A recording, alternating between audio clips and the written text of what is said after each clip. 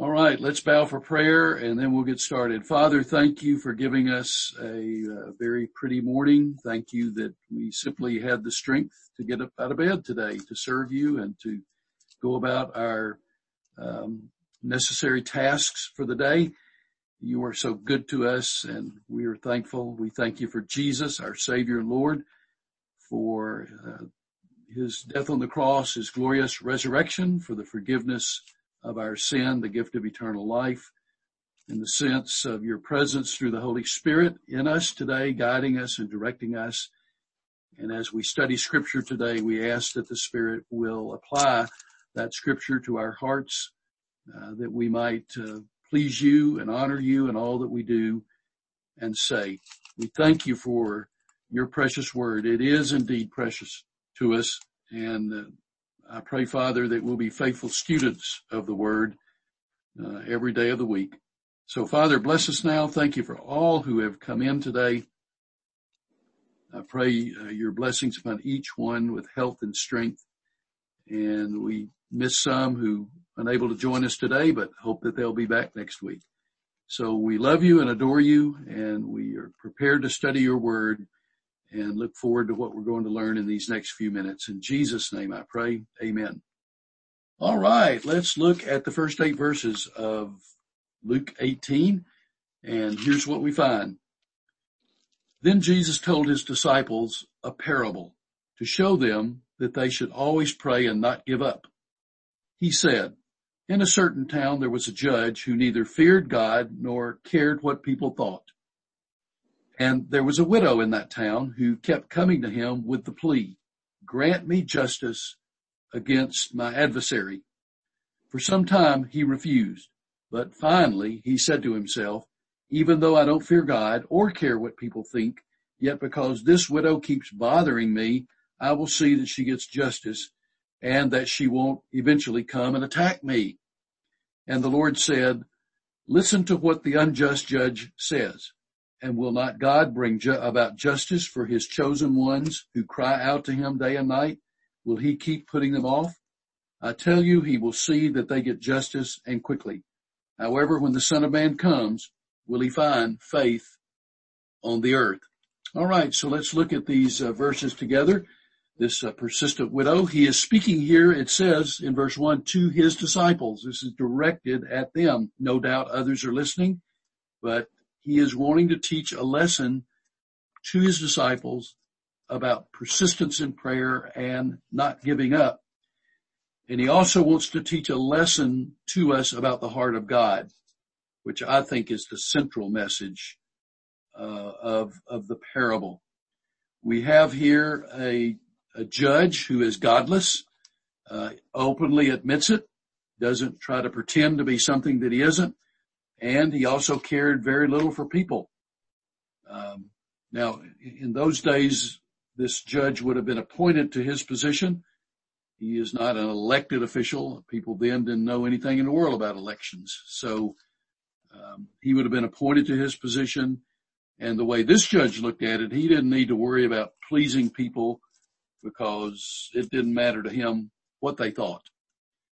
Well, there is a widow in the story, in the parable, who has been mistreated in some way. Now, the text is not specific about what happened, in what way she was mistreated, but we do know historically that widows in the first century were very vulnerable, often poor, little resources, sometimes with no family to help. Likely unemployable, so to speak, no job, no help, no justice, very vulnerable, no social ministry structure that would have necessarily rescued her from her situation, although not trying to give a picture of first century Judaism not having a benevolence ministry of sorts. That would not have been the name of it, but that's what it was. But at the same time, a lot of widows in Israel, and so something had happened to this lady where she felt that she had been done an injustice. Most likely it centered around her money or possessions, that in all probability someone, simply called the adversary, had stolen from her or cheated her or in some way caused her to probably have very, very, very little resources. And so she is asking the judge for justice against her adversary. Now, it would seem like a pretty simple thing to decide, but the judge, well, I guess in a sense, does decide against her. He refuses to help her in her situation. Now, without the specifics of what happened, there is still an obvious implication here that Jesus agrees with her and believes that she has been done an injustice. She has been cheated. That's very obvious from the context of the parable. Well, what we find about this lady is that she didn't get a negative ruling from the judge one time and say, oh, well, there's nothing I can do, and simply go home. She persisted in going back to the judge over and over again, hearing the same thing over and over again. But finally, after whatever period of time, the judge finally grants her justice. And it would appear that she simply wore him down with her continued visits. Also, to me, sounds like the judge is a little bit afraid because he says someday she might come and attack me. So perhaps he was concerned that she might get violent. I don't know for certain, but it sure does seem like he had some concerns and some worries. So he grants her justice. Now, what's the point of the parable? Well, certainly the point of the parable is that we should persist in prayer and not give up. So if you are praying about something and you've been praying it for a while and nothing has happened, this parable would say, Jesus would say to you, don't stop praying. If you know that what you're praying for or about is right and just, then don't give up. Persist in prayer. But there is another message in this text, and that is about the heart of God himself. It's not that we should keep on praying in order to wear God down by our prayers. That's God is not going to be worn down by your prayers or anything else. So that's not the objective. Just wear God out and he'll finally say, goodness, is this person never going to leave me alone? I'll do what they ask. We know that would be ridiculous. That's not the picture of God. But what we have here is compare and contrast. Compare and contrast. And he says, if a godless judge will finally respond to a persistent widow, then how much more will a loving God respond to your prayers? So that's a picture. You got a godless judge and he finally responds. Well, what will a loving God do? Well, a loving God will respond to the prayers of his children. God will answer. And then he asks a final question in this particular passage, this parable. And he says, what will God find when he returns? Faith or godlessness? So that's a question that he poses for his listeners.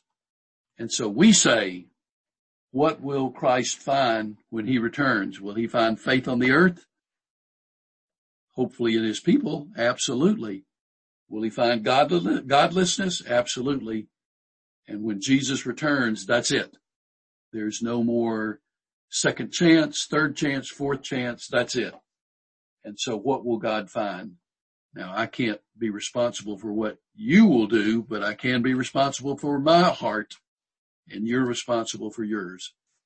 So, what do you do with this? Number one, persist in prayer. Number two, trust God because he has a loving heart. He loves you. He will answer your prayers. Now remember, Sometimes the answer is yes. Sometimes the answer is no. Sometimes the answer is wait. I'm going to answer your prayer, but not yet. So persist in prayer. Keep on praying and don't give up. But I also love the picture of the heart of God, that he is a loving God, that he hears and he responds. And also know, as surely at this point in life all of us have learned, when God says no to our request, and we have come to understand, finally God has spoken and God said no, then remember that's not punishment. That's simply God has something better that you cannot even begin to imagine that he intends to do. The prayers are not wasted. They have brought you into a closer relationship with God, and he is going to answer your prayer in a way that will be better than the answer you were looking for in your prayer request. An example of that would be the Christian who is ill and prays for healing, and God says no. Well, is that punishment? It's not punishment. It is that God is intending to bring this believer home to be with him, where indeed we will be healed. The ultimate healing. So I guess I've said before, and I'll stick by it. For the believer, God always heals. He either heals here, you get well from whatever it is, or he heals there in the presence, in his presence. One way or the other, we're going to experience healing. And there's something in us today that says, I'm excited about that ultimate healing. Not saying that we're looking to gather up that we're packing our bags and saying, let's go today. Most of us want to live a little longer. But we are saying when that day comes, what a glorious day it will be. Now, we're going to go to verse 9 through 14, a Pharisee and a tax collector. A Pharisee and a tax collector. Most of us would look at that title and say, well, there's two fine folks. I don't like the Pharisees and I don't like the tax collectors. Well, let's see what God does with that. What does Jesus have to say about these two individuals? So let's look at verse 9. To some who were confident of their own righteousness and looked down on everyone else, there's a picture for you. Jesus told this parable. So in the audience listening in are not just the disciples of Jesus, but there are those there who are self-righteous, arrogant, look down on other people in their self-righteousness, and Jesus has a story for them. Let's hope they listen. Verse 10, here's the story. Two men went up to the temple to pray. One a Pharisee and the other a tax collector. Now, if you're listening to this story and you're not anti-Pharisee, you're probably thinking, well, there's something wrong with this picture. We would expect a Pharisee to be in the temple praying. We would not expect a tax collector to be in the temple praying. Not at all. So where's Jesus going with this story? Here we go, verse 11. The Pharisee stood by himself and prayed. There's nothing wrong so far. Standing by himself, praying. Okay. But here's what he says. God, I thank you that I am not like other people. Robbers, evildoers, adulterers, or even this tax collector, as he no doubt cast his eyes over on this obvious sinner. I fast twice a week and give 1/10 of all I get. Well, quite a prayer that is.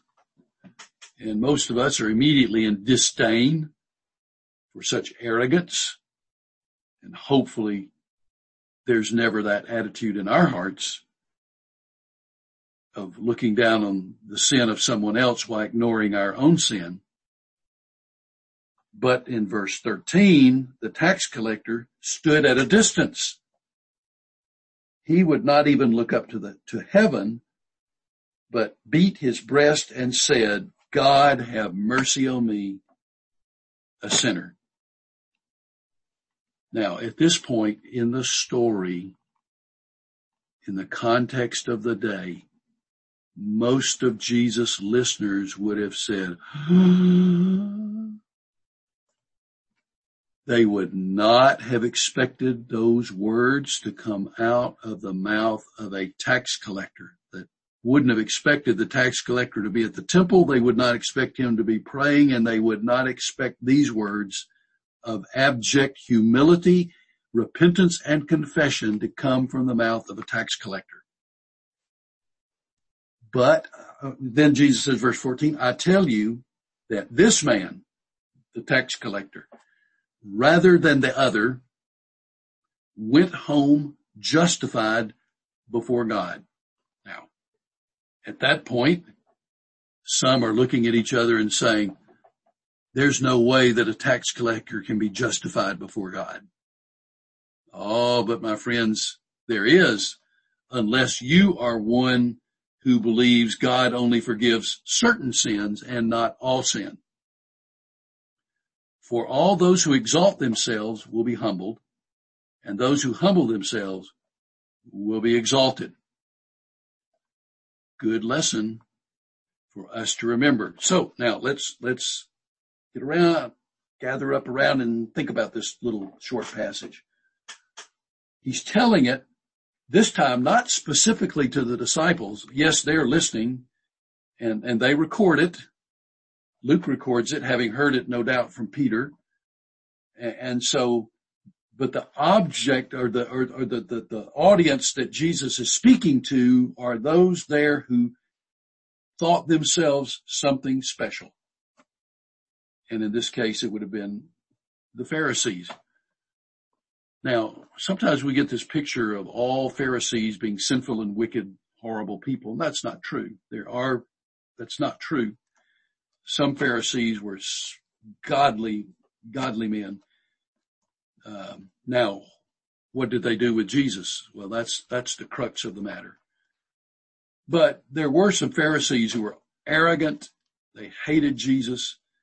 And to them, Jesus is speaking because of their arrogance, their condescending attitude, and no doubt their opposition to him.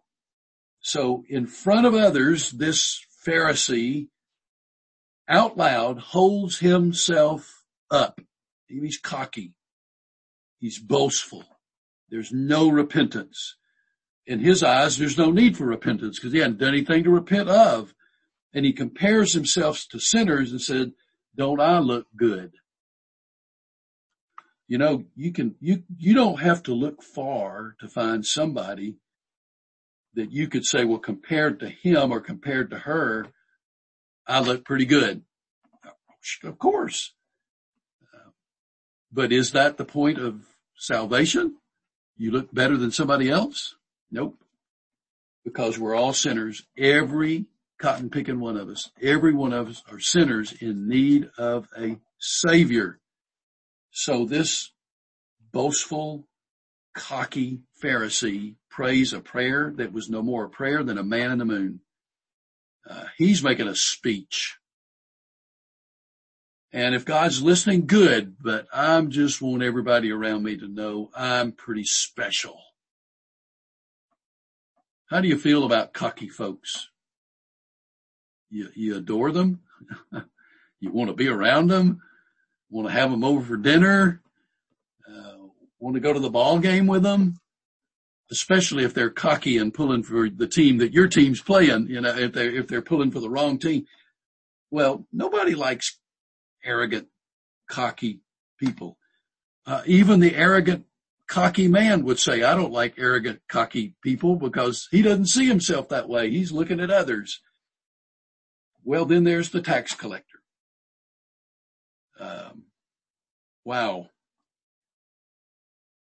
probably lonely, definitely an outcast in Jewish society, probably wealthy, but separated from God, one who has sold his soul to the Romans as a tax collector. I think we've talked before about how this worked. The tax collector was employed by the Romans, which for the Jew would be a huge problem to work for the hated Romans. But he's desirous of being rich, so he's willing to sell his soul. And there was a set tax rate for the people, just like there is now. And the tax collector then could say to, let me see who I see on the screen here. I see Paul Dyke on the screen. So Paul, the tax collector, could say to you, Paul, your tax rate is $1,000. So you owe me $1,500. And Paul, you could say, well, wait a minute. You just said my tax is $1,000, but you're asking me to pay $1,500. Well, yes, he is, because the 500 is going to go to him, and he'll pass the 1,000 on to the Romans. And basically, the tax collector could do whatever he wanted to do. He would be guarded by Roman soldiers, and he could extort money from you at whatever level he wanted to. And if he looked at you and said, you know, I think I can get $1,000 for myself out of this guy because he's got it, then that's what he'd do. And even if you didn't have much, if you were poor, he would still extort whatever he could from you. So, you know, it's no wonder tax collectors were despised. I mean, who wouldn't in that kind of situation? But look at this guy. Tax collectors were shunned in society. So a tax collector had to be happy with his money, or he is not going to be happy at all, because he's not going to have any friends. The Romans won't be his friend. They despise him. I mean, they look at these guys and say, well, you're a traitor to your people. And yeah, I'm glad to guard you so Rome can get its money, but I don't want any personal relationship with you. So to be a tax collector is the money worth that much? I would think not to any of us, but he's been convicted, old-fashioned conviction of sin.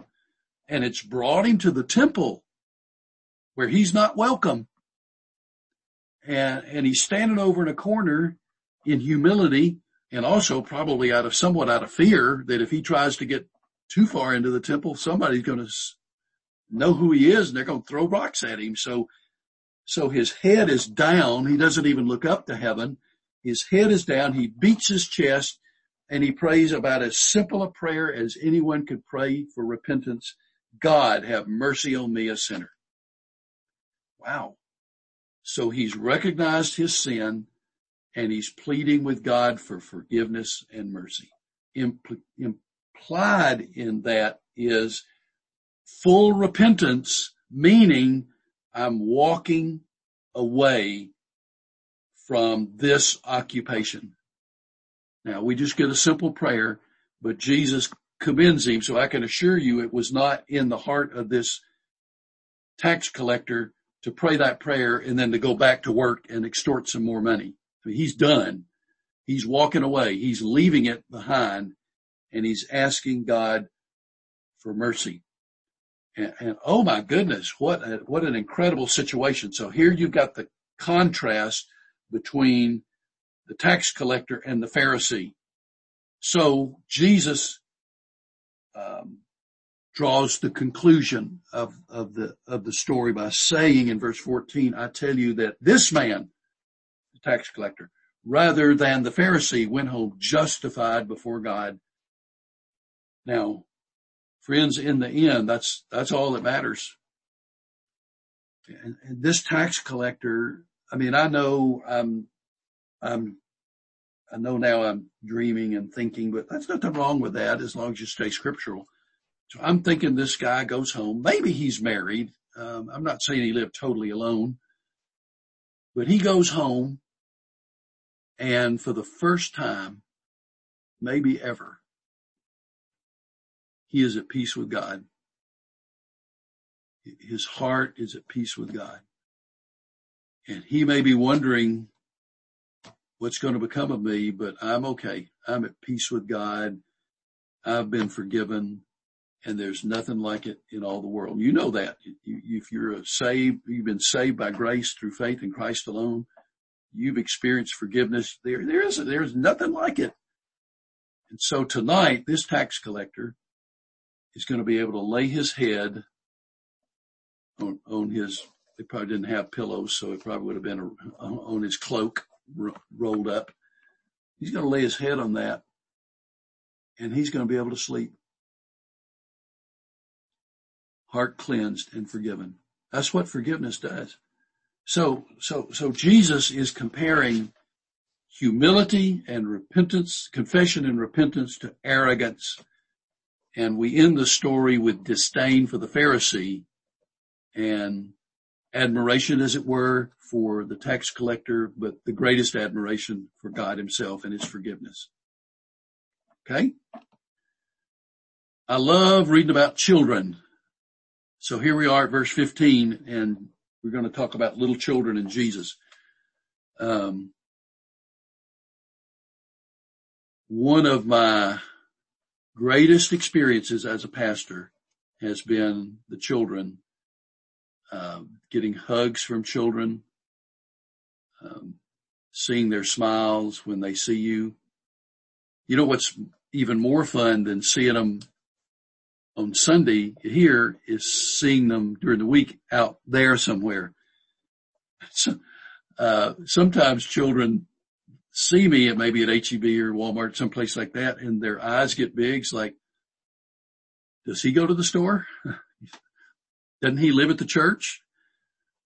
I've never seen him outside of the church. Well, here I am. Yeah. So they're so surprised, and they smile, and they run up and hug you, or they may be a little bashful and wave. I just love being around the children. Now, Jesus loved children too. And it's obvious from the way he speaks of them in several places, including here, but also I believe more than anything else in all Scripture, we can see that Jesus had that warm-hearted smile. Some of the movies and even some paintings picture Jesus as some zombie with a long drawn face, never smiling. And I don't believe that for a millisecond. There are a lot of parables, a lot of stories of Jesus where it's obvious he's getting laughter from those around him. And I'll tell you, when it comes to children, they run away from zombies. They run away from them. But to someone with a warmth and a smile, they'll go right to them. They love them. And do you remember some of your Sunday school teachers when you were a little kid? I can remember a couple of them that I thought maybe were more in the zombie class, but I also remember some wonderful men and women who smiled and laughed and loved the Lord and loved children. And it's the same in the first century as it is now. Those children would see Jesus and he would smile, and they loved him. So here's what happens. Verse 15, people were also bringing babies to Jesus for him to place his hands on them. And when the disciples saw this, they rebuked them. Well, of all the gall in China, can you believe that? But Jesus called the children to him and said, let the little children come to me and do not hinder them. And here's an illustration that he uses with children. For the kingdom of God belongs to such as these. What is he saying? Is he saying that if you don't come to Christ as a child, you can't, it's too late? No, of course, that's not what he's saying. But he's saying in the simplicity and childlike faith of one of these little ones, we come to Jesus.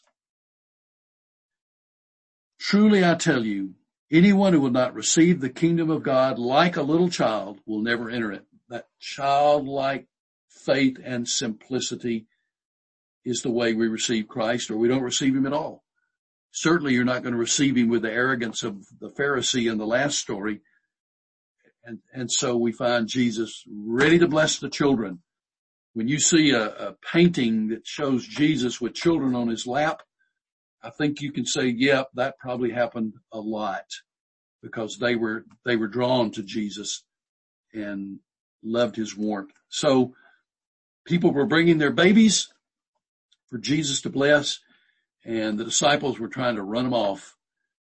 But Jesus overruled the disciples. He loved children. Kingdom of God belongs to those with childlike faith. So we receive Christ in humility with childlike faith. That's the only way to come. Now we go to verse 18, and what do we have here? We have Jesus and the rich ruler. So let's see what he says. This is a little longer passage, so let's get with it on verse 18. A certain ruler, synagogue ruler, probably a scribe, or often called a scribe. Well, here's what he asks. Good teacher. Wow, how nice. Good teacher. What must I do to inherit eternal life? Whoa, Nelly, there's the question of the ages. What must I do to inherit eternal life? We all have to answer that question. So that's a good question to ask. So our ears ought to perk up. What does Jesus say? Why do you call me good? No one is good except God alone. Oh yeah, that's true. But what do we got here? Who is Jesus? God in the flesh. God in the flesh. So he's not denying being good. He's just trying to help in the understanding of who he is. And this ruler, in asking this question, probably does not understand who Jesus is. He sees him, yes, as a good teacher, but doesn't yet see him as God in the flesh. So let's go on. Verse 20. You know the commandments. You shall not commit adultery. You shall not murder. You shall not steal. You shall not give false testimony. Honor your father and mother. Illustrative, not exhaustive, but illustrative of the commandments. So here's what the guy says.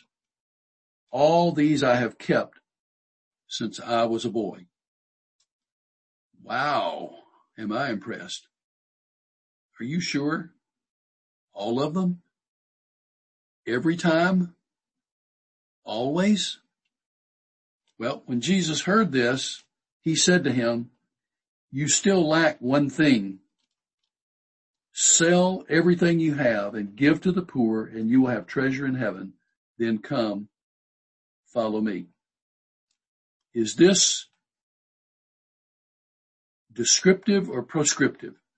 Is Jesus giving a description here, or is he saying this is what everybody ought to do? No, Jesus is not telling all of us, sell everything you got and give it to the poor. But he is addressing the heart. And when the heart is right with Jesus, you will be generous. But back to the text, you lack one thing. You see, Jesus can see right into the heart of this man. Now, if we'd been standing there listening, we would probably have had one of two reactions when we heard what he said. I've kept all that. We would have said, liar, you're deceived. Or we would have said, wow, what a righteous man. Probably more the latter is probably what we would have thought. But Jesus sees his heart. And what's wrong with his heart? What's wrong with his heart is that Jesus is able to look at him and see this man treasures his stuff above everything else. He's consumed by his money and his possessions.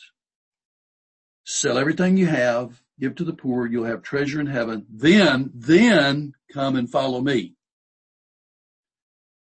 Now, here's the reaction. Now, understand the gravity of this moment. This man asks a good question. Very good question. What must I do to inherit eternal life? That is a great question, the question of the ages. And he gets the answer from Jesus, the Son of God, God in the flesh. He gets his answer to his question. And what does he do? Well, verse 23 says, when he heard this, he became very sad because he was very wealthy. Jesus looked at him and said, how hard it is for the rich to enter the kingdom of God. Indeed, it is easier for a camel to go through the eye of a needle than for someone who is rich to enter the kingdom of God. Now, he said these words to people who lived in a culture in which the thinking was, if you are rich, you are extraordinarily blessed by God. You must be doing everything right because God is blessing you with great wealth. That's the context of the day. And so here he says, in contrast to that, it's hard for a rich person to be in the kingdom of God. And their eyes probably got wide and they probably looked at each other and said, really? Well, those who heard asked the question of, so here it is. This is how we know they were thinking, really? Who then can be saved? You get it? If the rich man it's hard for him to be saved, then how is it even possible for a poor man like me to be saved? That's what they're thinking. So Jesus replies, what is impossible with man is possible with God. Peter said to him, don't you love Peter? He's going to say something, and here's what he says. And we want this question answered, and so it's going to be answered. We have left everything. We've left all we have to follow you. Okay. So here's what Jesus says to that. Truly I tell you, no one who has left home or wife or brothers or sisters or parents or children for the sake of the kingdom of God will fail to receive many times as much in this age and in the age to come, eternal life. Wow. This is a good story, a good parable. So here's what Jesus said. Guy comes up. Good teacher. You know what that was? Can you look at the context? What's he doing here? Flattery.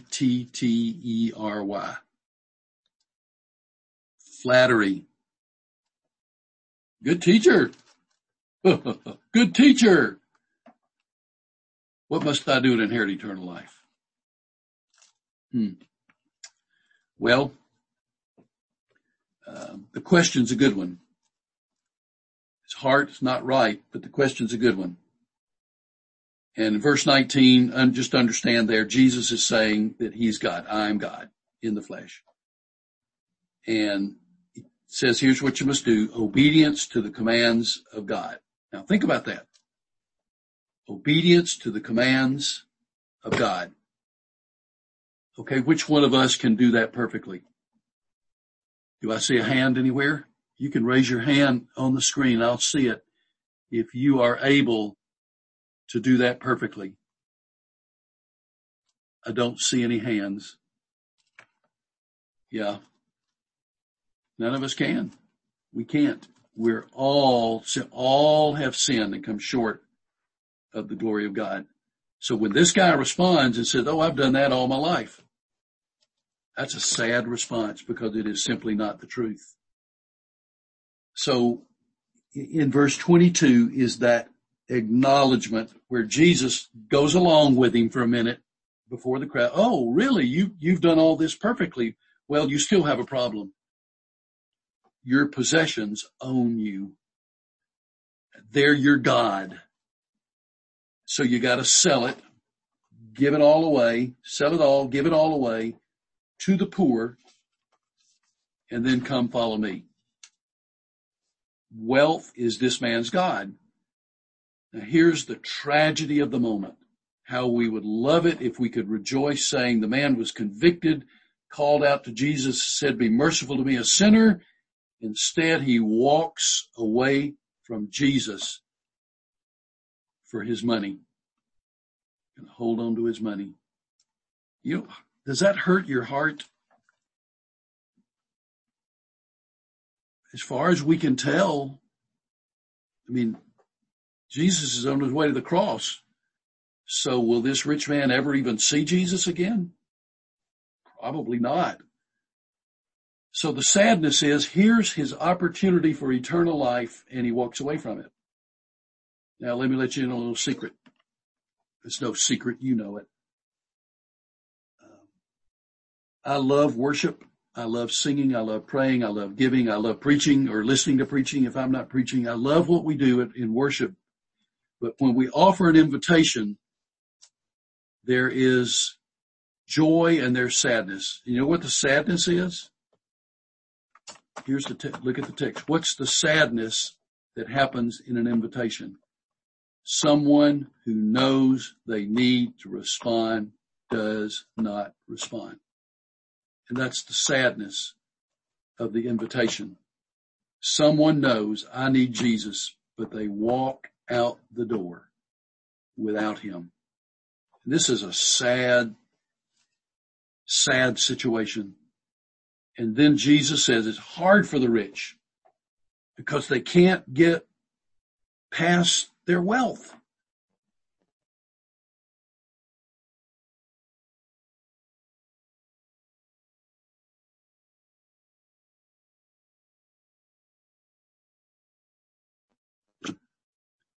I'd be a wonderful rich person. Why don't you try me out? Just watch what I'll do. I'll give and give and give and give and give, and I'll bless people. I'll bless causes. Really? Well, I'm not rich, and I think God may know the truth. Maybe I wouldn't be quite as generous as I think I would be. And so it's hard for the rich. And there's some ironic humor, I think, in verse 25 when he talks about how hard it is for a camel to go through the eye of a needle. Yeah, that may have drawn a chuckle or two from the audience, but the point is made. It's as easy for a rich man to be saved as it is for a camel to go through the eye of a needle. So Peter speaks up. What about me? And Jesus' answer to Peter is, follow me regardless, because brother, eternal life awaits you. So I'm confident that this wealthy man long time ago regretted his decision. And there are people today who pass into eternity having heard the truth and rejected it for whatever reason, who regret that decision. Don't end up with regrets, but listen to the call of Jesus and follow him. Now in verses 31 to 34, Jesus is going to once again, not for the first time, but once again talk about his impending death. Look at it. Jesus took the 12 aside and told them, this is point blank. Here it is, disciples. We're going up to Jerusalem, and everything that is written by the prophets about the Son of Man will be fulfilled. He will be delivered over to the Gentiles. They will mock him, insult him, and spit on him. They will flog him and kill him, and on the third day he will rise again. The disciples didn't understand any of this. Its meaning was hidden from them, and they did not know what he was talking about. Well, I guess it's easy for us 2,000 years this side of the resurrection to say, how come they didn't understand that? But they didn't. Now, after the resurrection, and when Jesus taught them for 40 days, then a lot of this fell into place, and the disciples said, how could we have not known and understood what he was saying? But they didn't. So he speaks of his impending death. It's a bold prediction. I'm going to be arrested. I'm going to be tortured. I'm going to be crucified. I'm going to rise from the dead. Plainly, they didn't understand it. And that's most vividly illustrated by the fact that after the crucifixion, when Jesus was in the tomb and they knew he was dead, they were scared to death. And not one single one of them gave one iota of evidence that they expected the resurrection. Not one. Nobody recorded in scripture said, hey guys, we don't need to be afraid. He'll be back in 3 days. Not one of them. In spite of the fact that he said it several times. Well, I'm not far be it for me to criticize those disciples. Likely I would have been as thick-headed as they were, maybe even worse. So let's look at verses 35 to 43, and we find a great story of a blind beggar and Jesus. How much time do I have? Well, you got about 5 more minutes? In a hurry? Going anywhere?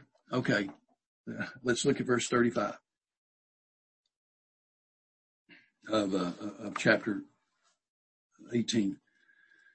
As Jesus approached Jericho, so he's on his way to Jerusalem. He's going through Jericho. A blind man was sitting by the roadside. By the way, Jericho is below sea level.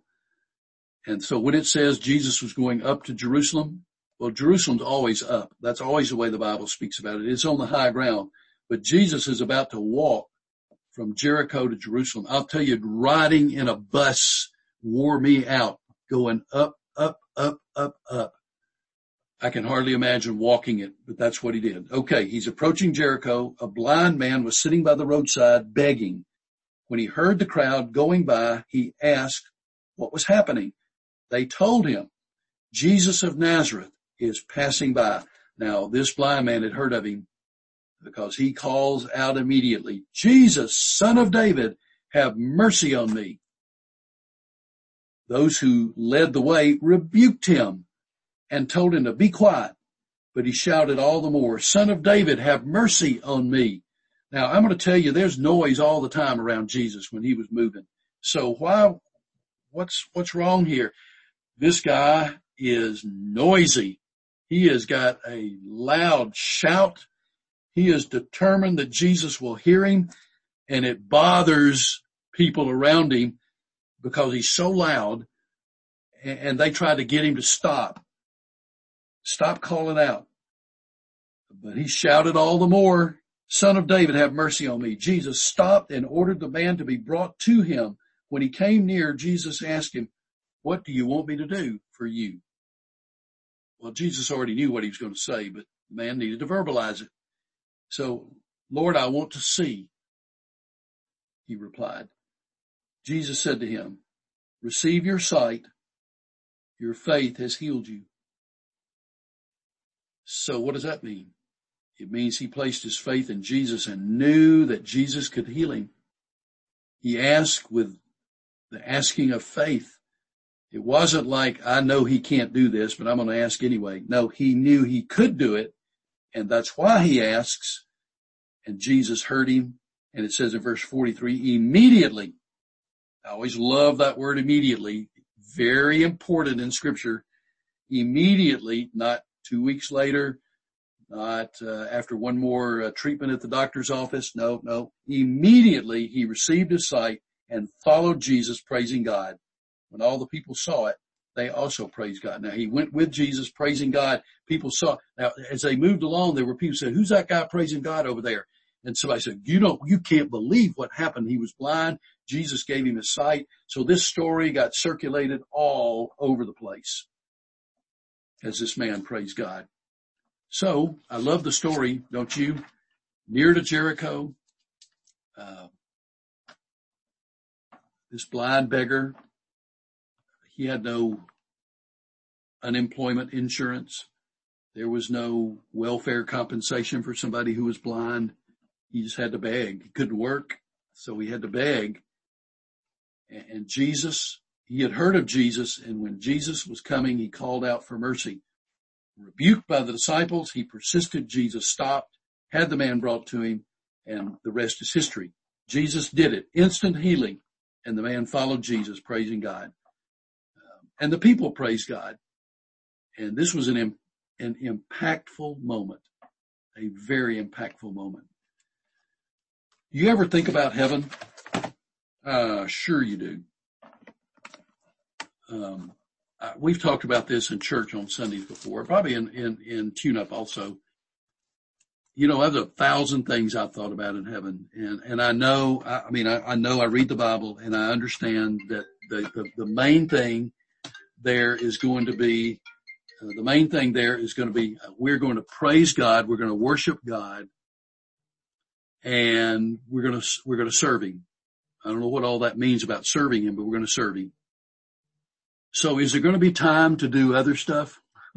Well, we only have eternity. So, I don't know how to answer that question, but there are a lot of folks I'd love to talk to. And one of the guys that I want to meet, this guy's near the top of my list, this blind beggar. I'm just intrigued by this, by his faith, by his having heard of Jesus down there in Jericho, and by his persistence in calling out. I might even want to say, hey, tell me how it sounded. How loud were you? And let the guy bellow it out, then, okay, yeah, I can understand why that irritated those around you. That's pretty loud. Well, is there anything wrong with that kind of thinking? I hope not. A lot of folks I want to meet in heaven. And so he's one of them. Now I know first person I want to see is Jesus. And I know you feel the same way, but somewhere in the expanse of time, I've got another list, and this guy's on it. So, well, one of the great things is knowing that I'm going to have eternity to fellowship with you. We're going to reach a point where some of us begin to go, and others may be a little bit longer. But we know, okay, yeah, separation's painful, but it's only temporary.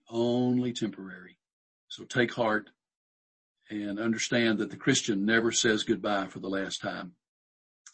All right. Let's pray, and then I'll see you next week. And if you want to visit for a moment, we'll hang around and we can do that. Father, thank you for the glory of this day. Thank you for the glory of Scripture. Thank you for hearing our cry when we called out to you and said, God, forgive me.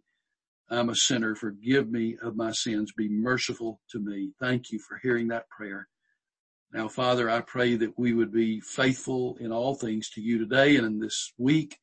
You'd bless us as we come together on Sunday, and then bless us next Wednesday when once again we meet together for tune-up. In Jesus' name I pray. Amen. All right.